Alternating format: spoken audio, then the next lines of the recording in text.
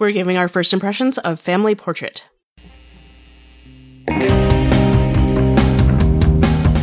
You're listening to Drinks with the Doll, episode 117.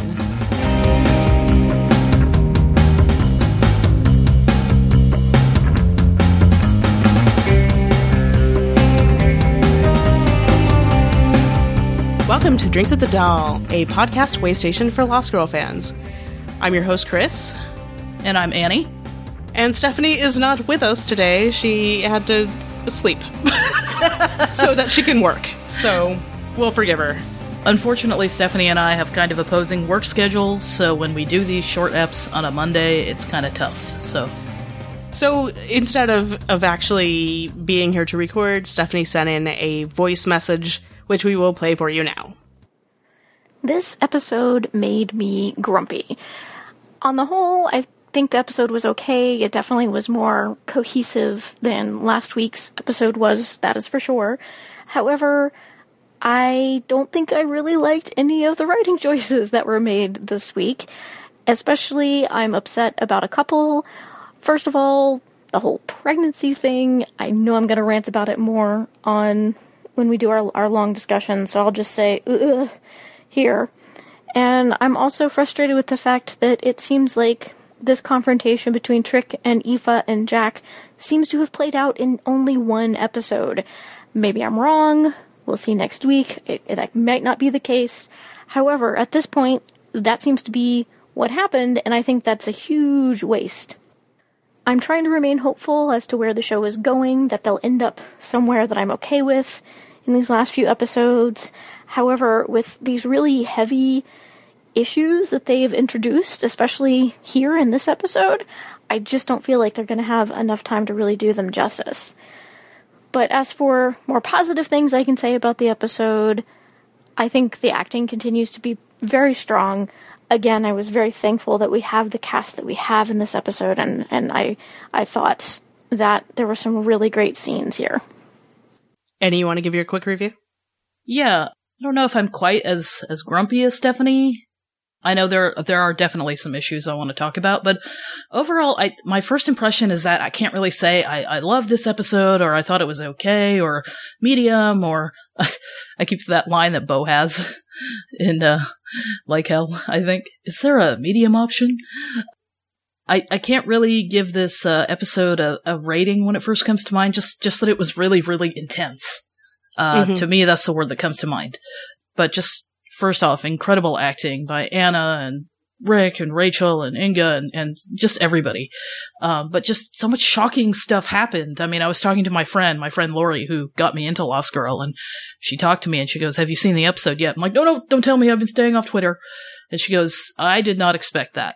She's just like, "That's all I'm going to say." And I didn't expect that. I can't believe they killed off another major character. It's like, I was all sad looking at like the original cast photo from like season 1, and I'm like, 2 of them are gone. I can't believe Trick is gone.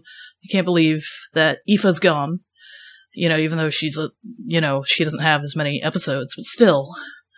And this is really heavy stuff to do with only 3 episodes left. And I'm like, oh, is this show going to end on a darker note? How are they going to wrap it up? And I'm not too happy about that. That's a little too much drama after the Docubus trauma and this, and I don't know. I'm a little nervous.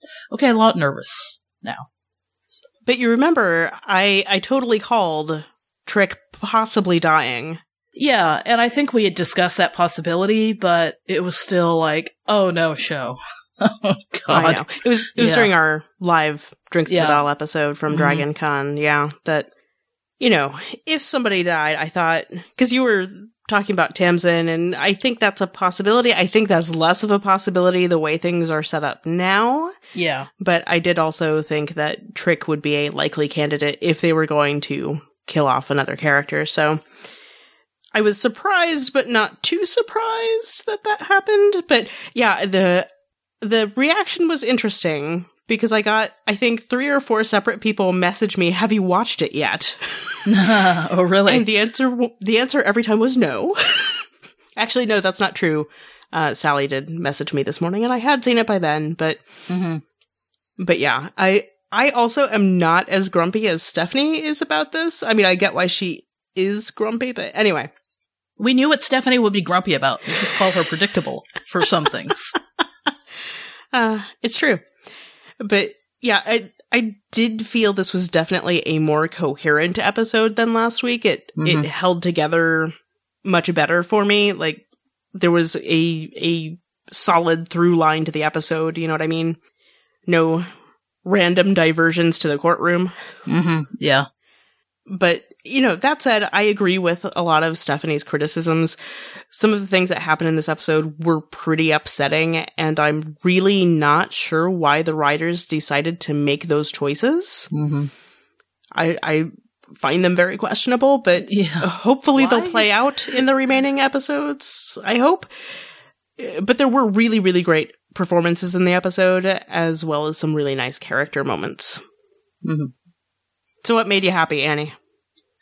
Yeah, it was kind of hard to think about things that made me happy because, again, it was so intense. It was not something I could pick out easily. I mean, even last week, I was like, oh, Docubus shower, yet not sex, you know, kind of thing. So, but the one thing that did make me laugh right away in that first scene was Tamsin demonstrating what she could do with the horseshoe.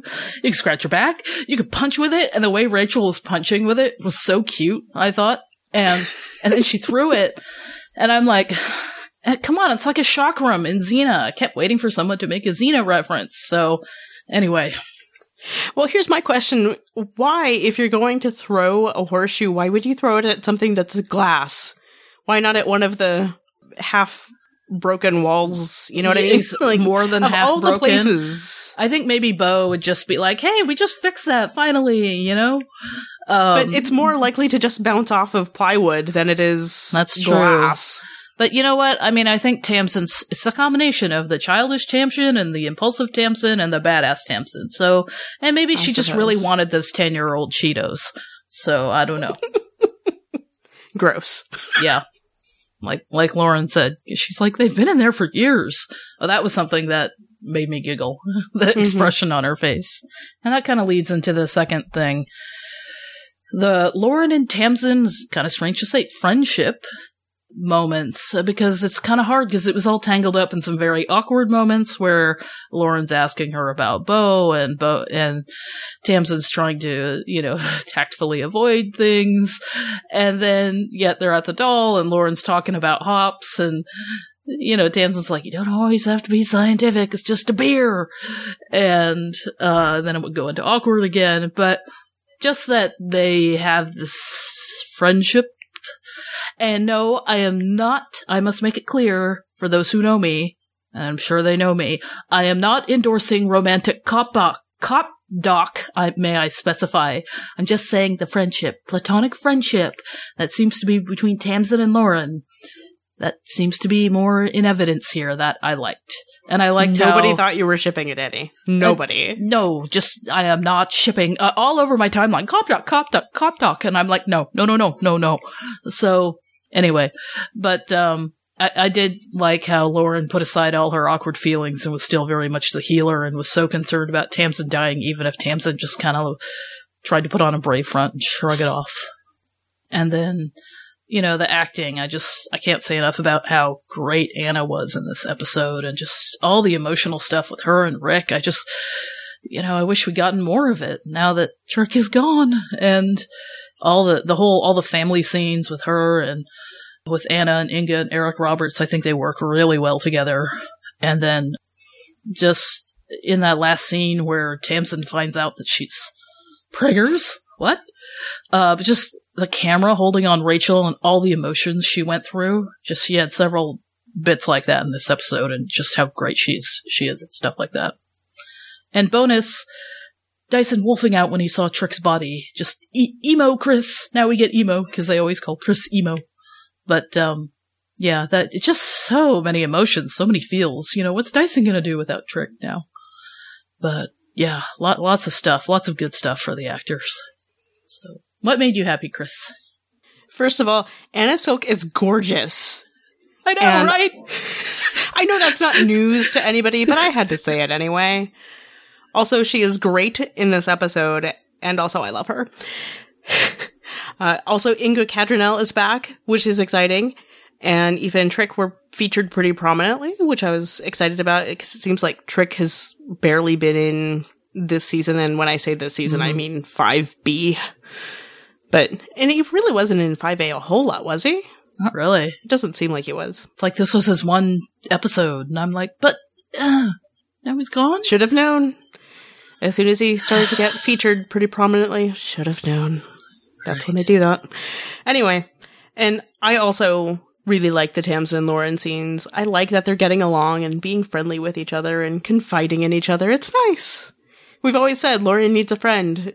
I don't think any of us expected it to be Tamsin. That friend? Wait. Yeah, you put it like that. Wait. Maybe there shouldn't be too many friends. But yeah, I mean... What? I'm just shocked when you put it that way. Are you trying to deny Lauren a friend, Annie? No, but it was hard again because there's still so much awkwardness and...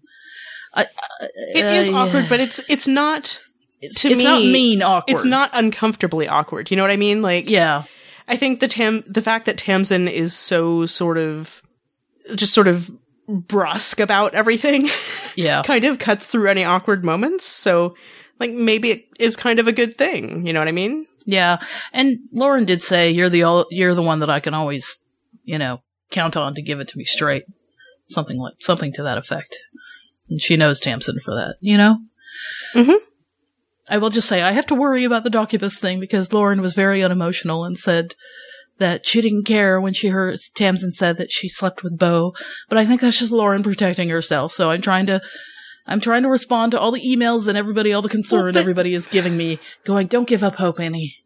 And that's just Lauren being, But I mean, she followed that statement up with, I don't have any right to judge her actions or something like that, right? And it doesn't mean she doesn't care about Beau. No, that's what I'm saying. That's what I'm telling you is, to me, it's a good thing that she has that attitude. Like, she should have that attitude because... And that's sometimes what people say after they break up, So there are our first impressions and some things we liked about this episode. If you have things about this episode that you would like to share, please send them to us. You can leave a comment in our comment section at drinksatthedoll.com/117.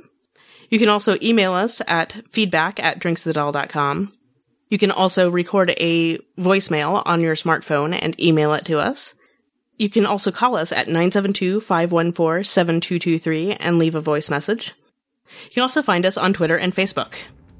Drinks the Doll is a part of the Ask Genre TV family of podcasts. You can find our others. We have podcasts for Killjoys and Orphan Black, as well as a couple of others, over at AskGenreTV.com. My name is Chris. And I'm Annie.